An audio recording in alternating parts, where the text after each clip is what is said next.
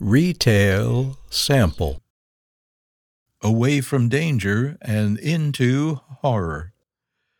A front desk clerk watches a black and white movie while waiting for customers to enter the hotel.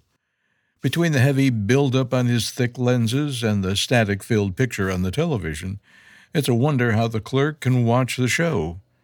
With flies buzzing around a molded sandwich that looks like it's not been touched in days, the bell above the door rings as someone pushes it open. A guy walks through the door with blood dripping from his hand, clutching a paper bag as he scans the room in paranoia. After rushing to the front desk and looking at the clerk with desperate eyes, the man places the stained bag on the counter while panting. Please, I need help. Give me a room." The clerk never turns away from the television as the customer begs for his attention. The irate visitor begins pounding his palms on the desk and gets louder. "Hey, you, sir! I need a room! Whatever the cost, I'll pay it!"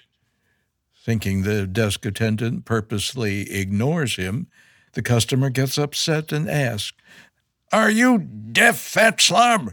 Get up from there! Give me a room now!" Feeling disrespected, the clerk stands and gazes at the visitor, who is intimidated by his imposing frame. The guest changes his tone and says, "Look, I don't want any trouble. I just need a room for one night, that's all." The clerk smashes his hand on the sandwich, the impact of which startles the customer. The man tries to make eye contact with the clerk but can't see through the lens's crud. In the awkward moment of silence, he glances at his name tag and asks, "Vernon, is it? Look, Vernon, I need a room, and I don't care which one. Just give me one if you have it." Vernon takes a bite of the sandwich before setting it on the counter. He presses his glasses closer to his face and says, "That'll be $14. The guest unrolls the brown paper bag and reaches inside. He grabs money out of it, hands it to Vernon, and says, "Look, just take this. It should be more than enough. I need to get to a room right away." Vernon collects the money and rubs it before saying, "You got this money a little wet."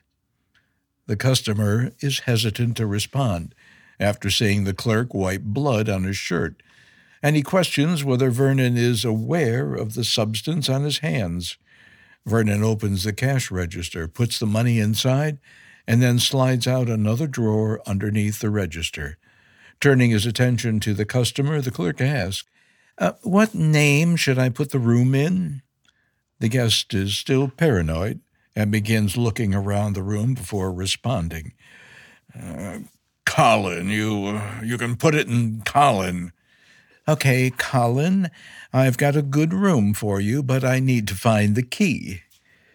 Colin looks behind the clerk and notices a bunch of keys hanging on the hooks. He points at them and says, "Give me one of those. I don't need anything special. A standard room will do." While still looking at the drawer, Vernon responds, No, those are for other people." Colin looks around, glances out the front door, and says, "I don't see anyone in the lobby, and I don't see any cars outside. Look, I gave you $100. Now just give me one of those keys." "Found it.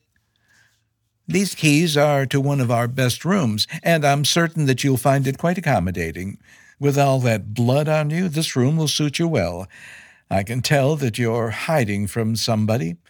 No need to say anything because your look tells it all. Plenty of your kind comes here, and they all get taken care of."